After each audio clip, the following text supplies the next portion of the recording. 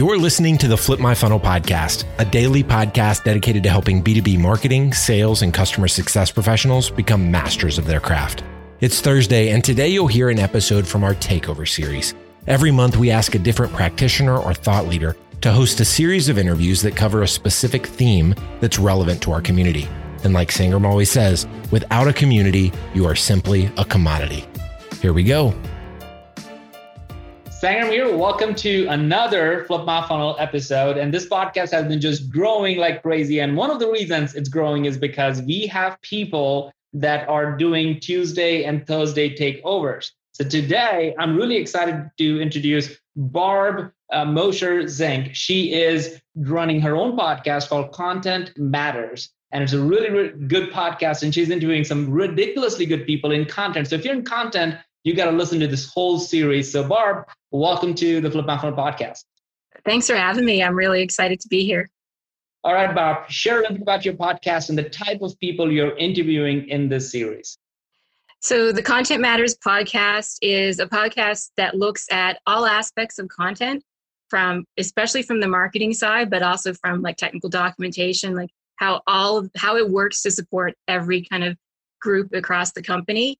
And I have been really, really fortunate to interview some really great, smart experts.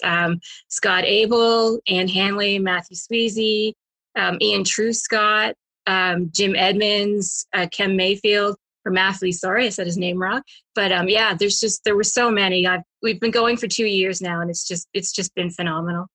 Fantastic, Barb. I cannot wait to hear this episode. So let's just dive right into it.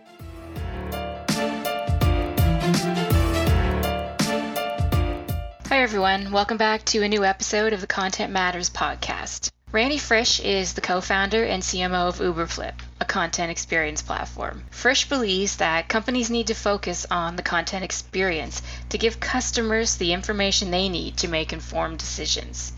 His book, which I can't really say the name of, but it's an F Content Marketing, which I actually love personally, provides a framework for creating content-driven experiences.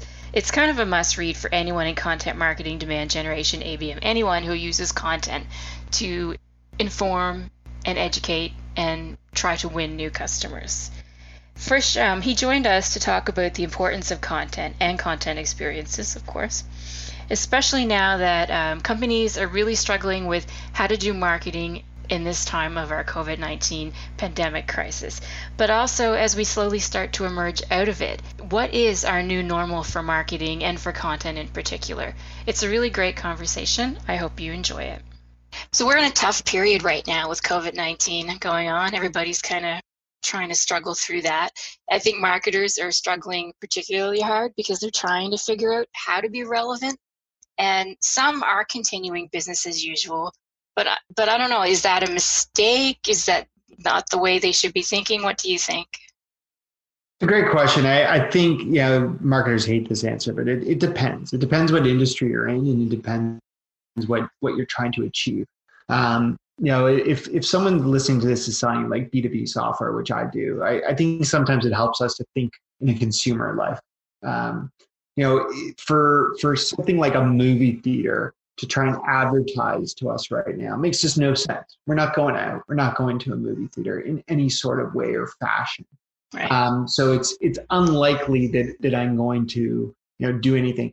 But on the flip side, there's companies that are delivering food to our house that now more than ever need to highlight what they do and adjust what they do. So it's when we think about that in our consumer lives, we can kind of transfer that into B2B lives as well. Over the last few weeks, I've actually spent a lot of time and ended up doing a bunch of webinars with some of our customers. And it's similar type of response that I see. There's some of our customers on a day-to-day, companies like Medtronic and 3M, who are in the healthcare space, who are either supplying PPE equipment, or in Medtronic's case, even ventilators.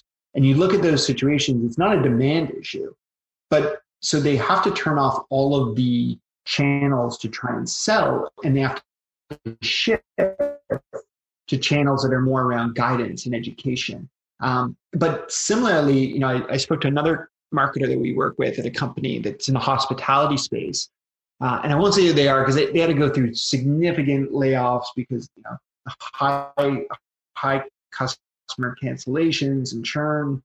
And in their case, it's a similar mentality, which is we need a market, but we can't be trying to sell. We need to be trying to guide. So I think generally right now, you're seeing people turn off a lot of their automated emails, a lot of their standard call to actions, and go more to a guidance approach. Makes sense, definitely. The one thing I will notice is that there are a lot of marketers kind of doing responses to COVID-19. Like it almost feels like it's becoming almost too buzzy. Like, is this all that marketers, like, that's not all they can do, right? They can't, not every marketer or company should be out there issuing their support for helping people out through the COVID-19 pandemic, right? Yeah, we're definitely getting to COVID fatigue, I think is the concept that you're hitting on. I think it will again depend. I get emails in my inbox all day long, like anyone here, talking about COVID. To me, there are certain emails that I still want to hear. What should I be doing in this world? Because it is relevant to the solution and how I use that solution day to day. But then there's other aspects where, there's no real change based on COVID. So don't keep emailing me and contextualizing what you do tied to COVID. In some cases, I actually do need a break. I need to think about something that is still normal as much as most that's around us is abnormal. So I think it's a matter of taking a look at what you are marketing and saying to yourself, does this actually need a COVID spin? Now, it doesn't mean that you don't have to acknowledge the world that people are in. You may need to change things like cadence of emails, time you email. You may need to change, the tone of ads. It's really funny the other day. I was on Instagram, again, talking consumer, and I all of a sudden started getting an ad for a mask. And at first I thought, like, based on the visual, that it was going to be a mask for proper ventilation and breathing, but it was actually tied to riding a bike outside. And it didn't take into account at all, the fact that this mask should really be remarketed for a different purpose. It was all about, managing what gets in as you're going fast on a bike. And I couldn't stop but laugh out loud at the fact that this company had missed on two fronts. Number one, they didn't adjust their product, to solve a more relevant solution right now. But I'd obviously been retargeted because I've been, searching for bike repair for my kids online.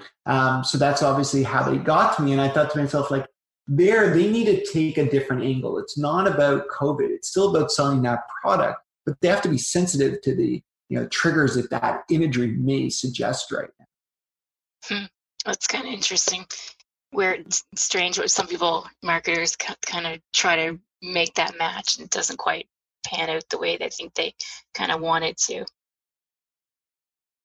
Absolutely. It's really about, I think, we say this all the time, but it's taking a look at what you're sending out to your audience and saying, would I open this? If I was my buyer, would I open this or would I delete it? Would I discard it? Would I look away? Would I grimace when I look at what you're trying to send me? How would I feel with that messaging? And I think that's something that, again, we say we should do it all the time, but now more than ever, we've got to audit a lot of our nurture strategies and put them under that lens. Yeah. So one of the other things that, that I've kind of seen a lot about is this idea that budgets for marketers, because of what's going on right now, are being kind of slashed or cut. And to me, that doesn't make sense. I would think there's a better opportunity here than just to say, okay, we're not going to do hardly any marketing right now. Like, how do you get your management to see that, this is not the time really to slash your budgets for marketing? Well, I'll answer that by saying I don't know if I fully agree with you. I agree with the concept that it's not the time to not market. Now more than ever, we do need marketing, but doesn't necessarily mean that we need the same spend in place to go do so. For some of us, there are certain channels that that have just been canceled. I mean, any in-person events, conferences, those have all been slashed. And I don't think it's necessarily about taking that budget and going and spending it equivalently on online engagement strategies. If you also have to take a look at, are people in a place to buy your solution right now? So take that hospitality business that I told you about. In their case, it's not the time to go and try and push demand, but it's an opportunity, and they did something very clever. They were a solution to help hotels and resorts make purchases, handle their CRM and handle website traffic. And instead they started to emphasize a different product that they had that was tied to shopping cart abandonment. Right? And the way they looked at it is, a lot of the people who would typically go to a resort or go to a vacation home, they're still dreaming about that now, right? Where we go there and we get to the checkout cart and we say to ourselves, in 6 months, I hope we can do this again. Yeah. So it's how do we shift focus of marketing? And I think that's the problem, back to your point, Bart, is if you aren't doing that, if you're not reevaluating your marketing plan right now, then your budgets are going to be slashed, and it's going to go beyond your spend into your headcount, because the team's going to say, well, there's nothing for us to do for marketing right now. The stuff that we're doing is just not applicable. So if we reframe what we put our headcount to, I think we'll find in many cases our actual spend budget may go down, but the things that we're doing and where we focus will be different. So as an example, I can tell you in our case, we're not, we've cut some of our spend in terms of, top of funnel acquisition. And, obviously, it's hard to send direct mail as an example right now because no one's at home. No one's at work to receive it. So things like that we've lowered, but what we're doing is we're realizing that there's a lot of people who may need to revisit our solution at this time. So we're going back to the leads and the MQLs and SALs that we've had that have either not engaged before, and we're saying, how do we do more activity to try and wake them up, right? Because we can reframe what we're saying to them. So the idea here is continue to do marketing, but you may not want to put all your spend right now. You may want to save some of that spend for when the economy turns, depending on what you're offering. I guess I didn't think of it as being able to save it for later on. I kind of looked at it more like, I have a budget this month, but I'm going to slash it in half because I can't do, or I shouldn't do, a lot of the things I normally do, as opposed to maybe using that budget to do things internally to help improve like the back end processes in marketing, as opposed to the, outreach to the customers, so that when you do get back online and do get back to some kind of a newer normal, that you've improved the way you work internally to make that experience better for the customers. Absolutely. I mean, unless you're a company like Zoom, who's obviously, doing pretty well in these times and, can optimize around what people are searching, many of us are going to see a downturn in demand for our product. Now, the business I'm in is not fully subject to that because we're powering these online experiences, but within certain industries, we're seeing that. So if there's an industry that we're selling to that's not in a state of buying, we're not going to spend there, because all that's going to do is it's going to deliver us terrible unit economics down the line. So we have to be smart about what verticals that we focus on, or whether it's time to market our product altogether. And if we can make that case for not spending as much on the demand program side, in some cases we can actually insulate some of our headcount that is obviously being evaluated by all companies. And then it's showing what can they do from either content creation, which is obviously something that people are digging deeper in, to how do we start to create more one-to-one journeys and experiences for those that might be willing to buy from us now, or those who are customers and just need reassurance. Right. That kind of falls in line. I don't know if I read it or I listened to a short video clip of you saying that, now that we've lost our physical events and they've kind of gone away, you can't just replace them with, basic landing pages. Like, you need to figure out new strategies for getting people back in line and kind of coming and talking to you. And content, I guess, plays a super huge role in that, right?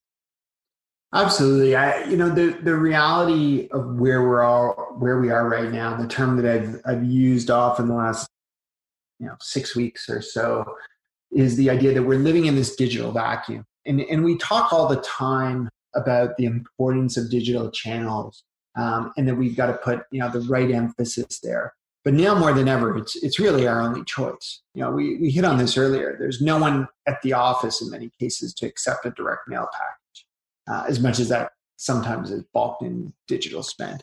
There's no conferences if we're attending or sponsoring. There's no field marketing events with dinners in beautiful venues in Vegas. I mean, these things are all on hold. So right now people have to buy digitally. And I think it's an opportunity for us to lean in there and really say, okay, well, what is it that's so successful usually about face-to-face interactions that we can try and replicate in this digital world? And when you think about something, the one that I think a lot of us can relate to is events, right? Events are all canceled. They're all on hold.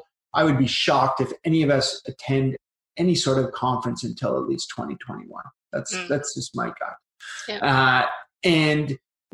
But think about when we do. Why do we love them? Why did we sponsor them, attend them as marketers? It's because when we get there, first of all, they've gathered people who have similar interests to us. And in many cases, they do so in a way where they actually segment us, right? We go to different tracks based on the information that we're interested in. And when you sit in one of those tracks, one keynote is followed by the next keynote that is somewhat related, right? We don't always have to jump from one track to the next. It's kind of similar to sitting there on the weekend in front of Netflix and they know what show to queue up next. Right. And I think when we think about those things that are so successful in offline formats, how do we translate that into digital? Now, in many cases, it requires a bit of a shift. Because a lot of us think, okay, well, I'm just going to make sure that I direct you to one great asset, right? If I'm going to send out an email or I'm going to, deliver a digital ad across all sorts of different channels, I want to make sure someone clicks and they find this awesome asset. But then what, right? I mean, sometimes we don't think beyond that one asset, which is a very different mentality than putting together a conference, right? We think not just who's going to open up, that track, who's going to follow and who's going to follow that and how will they all complement each other. And that way I get someone engaged and they can't even imagine leaving that track. So that's the goal that a lot of us have to take, which as I said, requires an adjustment in how we think of assembling these experiences. To me, that sounds like something you should do even long before before all of this pandemic stuff hit and we were trying to get people to kind of come to the website and not just read one asset, but get a whole list of other stuff that's relevant and available to them as well. It seems like we're just trying now. That's all we have, and that's how we have to work it. Yeah, and to your point, Barbara, though, like go even beyond assuming someone's going to come to your website. In many cases, we have to engage that audience, and when we do, the key to realize is that every channel we use, right? I don't care if you're using email, social, paid ads, you're still finding a way to do things like direct mail, PR, all these channels that we do, what they have in common is they all are trying to tempt us to click on some sort of a call to action. Right? Every one of those, you can visualize the hyperlink that's in. Yep. And when we click on that hyperlink, what we have to do is as you said, we have to think about where else are we going to send them. Now, the problem with that is very often as marketers, we say, well, I'll send them to this asset on my webpage, or this one asset that I created earlier this month. And the problem is for a lot of us, the way we organize content on our webpage is something around the lines of chronological or by format. So think about it. Like if I wrote an amazing post on February the 15th and I link you there, probably the next one you're going to find is my Valentine's Day post, right? Because it was the one posted the day before, but it may not be relevant, right?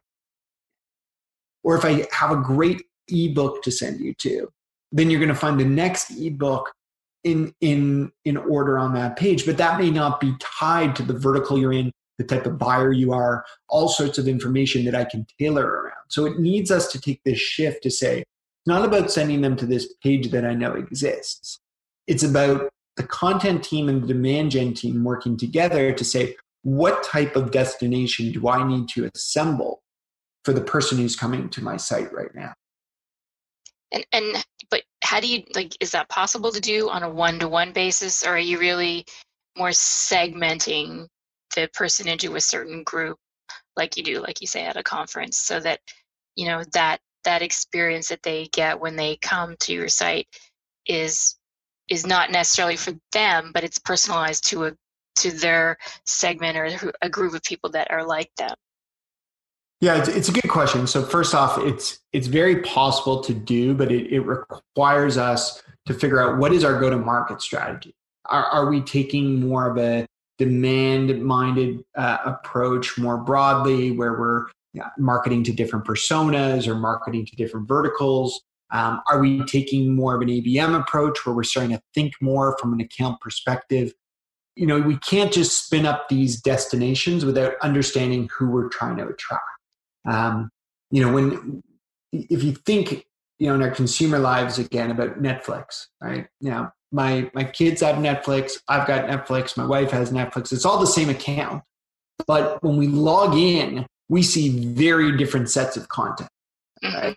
Like completely different. Even my wife and I, we love each other, but like we don't see eye to eye on a lot of Netflix stuff. So we have different accounts so that when we log in, we get stuff that's catered to us.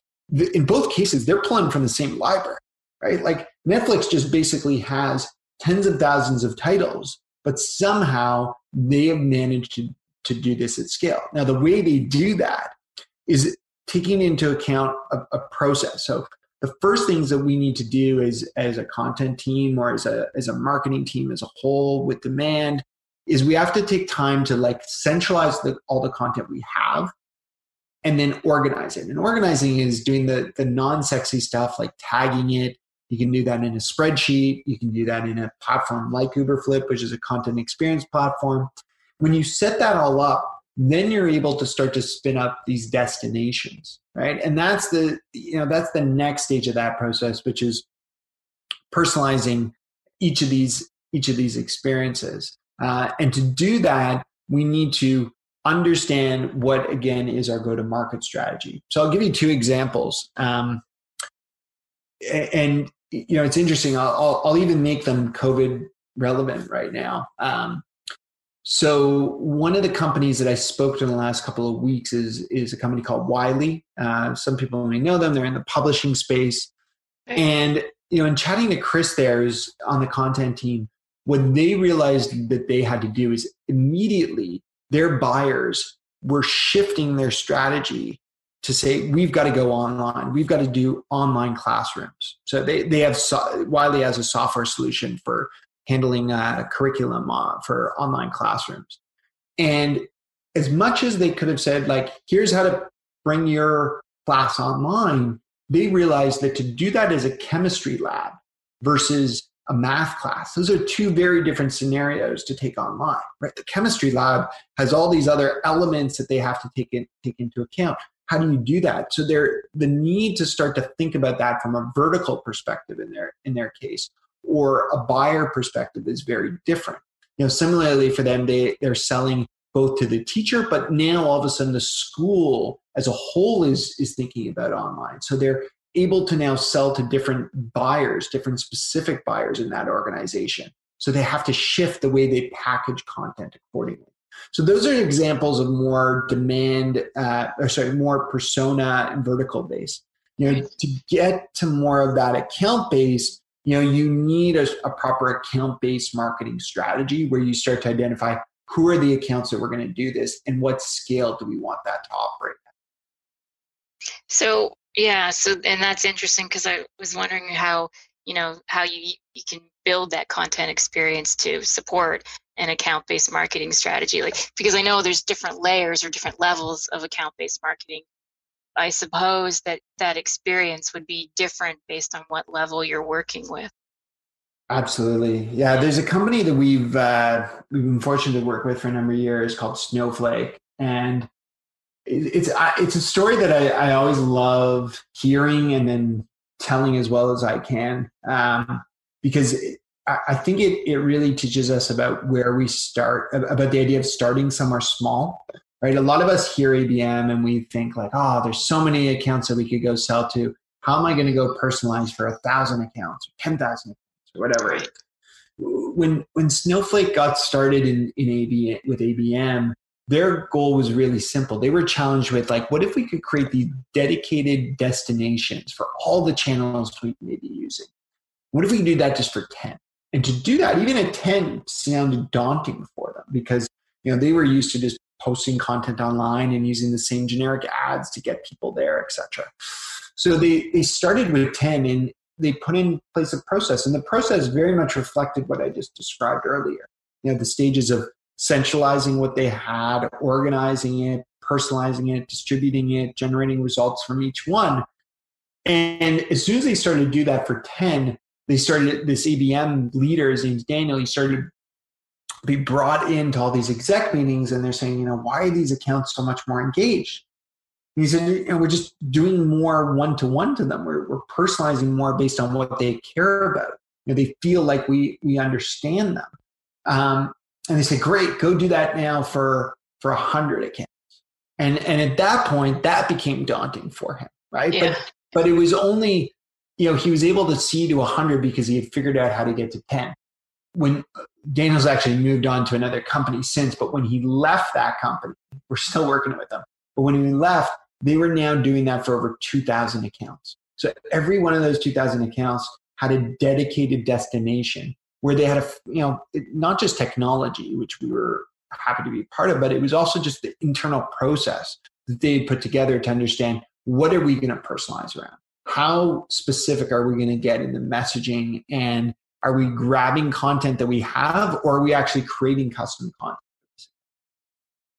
It just, I don't know, it boggles the mind to think you could do a really nice account-based marketing program, very personalized for over 1,000 accounts. I just crazy to even think about. I know. I mean, keep in mind they're a unicorn status. Last valuation was over 12 billion at this point. So not all of us are necessarily going to get to that level. Yeah. But what is the impact of you closing 10 more accounts, right? They were seeing results where they were closing 3 times. Sorry, I want to get it right. 3 times the number of deals when they applied personalization at 2 times the deal size. Wow. Yeah. But it makes sense. I mean, we all want to buy from people who understand us. Yeah. Right? We want to buy from people who can relate to our challenges. So if I go to some website and I feel like they have no idea who I am, then how am I supposed to expect that, I should continue to log in, right? And the example I'm going to bring you back to is Netflix. If all of a sudden I start logging in and I keep being suggested all this and, I'll call it annoying content that my kids like to watch, I'm just like, no, I'm going to go somewhere else. Right. And I'll load up Amazon Prime Video instead. Yeah. So I had a question for you. I was going to ask you why content matters, but I think that what I really want to ask you is why does it matter now more than ever? Yeah, I alluded to these webinars that I've done over the last couple of weeks, and they've been so enlightening and almost emotional at times when I get off the call, because as you can imagine, talking to some of these marketers in healthcare space and even and other ones who are seeing massive cuts based on the industries that they're in.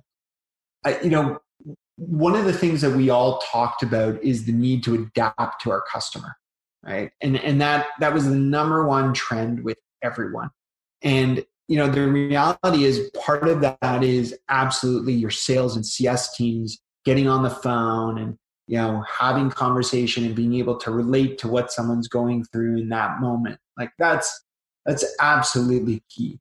So then, how is marketing supposed to emulate that? Because really, normally we're saying, okay, it's the role of our sales and and CS teams to sell. They got to sell. Yep. So the most logical way for us to do that is with guidance, and content is such a great way to do that. I read some stats this past week from some of my friends at a company called Engagio. They're talking about the huge rise in in success of webinars right now. I mean, we've always known webinars are successful, but I think people are looking for relevant content right now. Right? It's the ability to spin that up quickly. One of the other companies that I got to speak to, this one's probably about 3 weeks ago, a company called SAI Global. So they're in the risk mitigation space. So as you'd imagine, companies are trying to figure out, how do I mitigate what risks are going on out there? COVID-19 is a pretty big one. And they did something that I thought was genius, which was, I think it was, I'm going to get the dates hopefully right. I think it was March the 12th, where a conference in their industry that they were not responsible for was canceled, that was going to run on March 15th. And they said, okay, well, let's be realistic. Everyone in that industry is going to this big event. They've marked off their calendars. Now they're not. Their calendar is open. So they said, why don't we lead with great content that they created and or kind of resurfaced if it was applicable. And they made this content available to digest over that 2-3 day period. And they basically ran a conference that they turned around in a week. And I think it was just, the type of engagement they saw, the type of feedback they had from people. It's not that people were ready to buy from them, but if they can maintain that, we're all going to come out of this at some point. And I really believe it's the companies who treated us properly, who are there for us to guide us, are the ones that we're going to be loyal to. Right. You think content marketing is going to adapt because of what's going on right now? I think it's been in a steady kind of evolution for the last year, 2 years or more. But where do you think it's going to evolve in the next, 3 to 5 years? Yeah. So, it's interesting. I mean, I've been pretty vocal on the term content marketing and what it was supposed to be versus what it's become. And I think what we're going through right now and where we're going to head out of this is kind of a realization that content marketing, yes, is about creating great content, but the real thing that distinguishes us is the experience we put in front of people. You can create great content, but unless you contextualize it for people, there's no value to it. Fortunately, right now, that's what we talked about today, and that's what everyone's talking about. It's how do I get the right content to the right people at the right time? It's not how do I create the right content right now. I mean, most companies who have been invested in content, they know how to do that, right? They got to work a little faster. They got to work a little leaner right now. But the real question is, well, then what? And I think what we're starting to see is that other teams, such as demand, in this content. Like, it's not enough to say the content marketer, the content creator is the one who's going to take care of it all. And one of the things that I often say is that it's the content creator, it's the content marketer who creates all the assets, but it's really demand who uses it, right? It's customer marketing who uses it. It's our sales team who use it, and so on. And I think that's the shift that we're going to see with content is moving away from just pumping out content to figuring out how do we utilize it. I think that's going to be really nice to see people kind of evolve and adapt in that way. Because I think there's still some that are just putting content out just to get content out, and there's no real focus or strategy around it. And I've seen that with some of my own clients as well. And I'm really excited that people are going to start to kind of shift the way they do that. And they need to think more strategic about it. It's interesting. I mean, when you think about the job title that many companies have of a content marketer. When you look at that job title, it's very common to see that person's expected to create content. Like you dig into the lines of the JD, And you see all about creation and writing and managing an editorial calendar and things like that. And you look at the previous careers of some of these content marketers, if they're not right out of school more recently, they used to be journalists or they used to be editors at magazines. And you think to yourself, like, okay, great, that's the right skill for that piece, but it's not necessarily the assumption then that person will know how to distribute content, right? Like the thing I laugh at sometimes is the amazing writer at a magazine never had to figure out how to get the magazine on the shelf. Yeah. Right?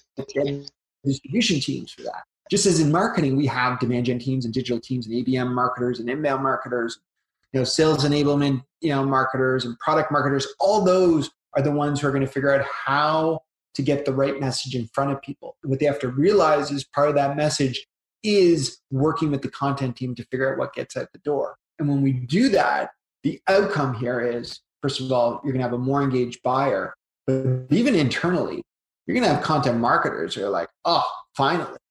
Like no content marketer wants to slave over an ebook or a blog post or whatever it is to see that it never got used the way they envisioned. Absolutely. Yeah, I've been there. Yeah, definitely. But this is great. This has been a great conversation. I really appreciate you taking the time to talk with me. No, my pleasure. It was fun. And, I hope, listen, it really is unfortunate what we're going through. One of the marketers I spoke to about a week ago, she put it really well. And what she said is, like, as terrible as this is, what we're going through, this is pushing us to rethink what we put out there. Yeah. From a marketing perspective. And not that we wanted something like this to push us there, but we're doing the marketing that matters right now. We're adjusting a lot of our messaging to really think about the customer. And isn't that what we should be doing all along? So, that marketer was a woman named Rachel Bryant at Navis. Really well put, and really made me reflect on some of the stuff that we do. Absolutely, definitely, lots of stuff to think about. Thank you, Randy. I really appreciate it. You've been listening to the Flip My Funnel podcast. To make sure that you never miss an episode, subscribe to the show in your favorite podcast player. If you have an iPhone, we'd love for you to open the Apple Podcasts app and leave a review. Thank you so much for listening. Until next time.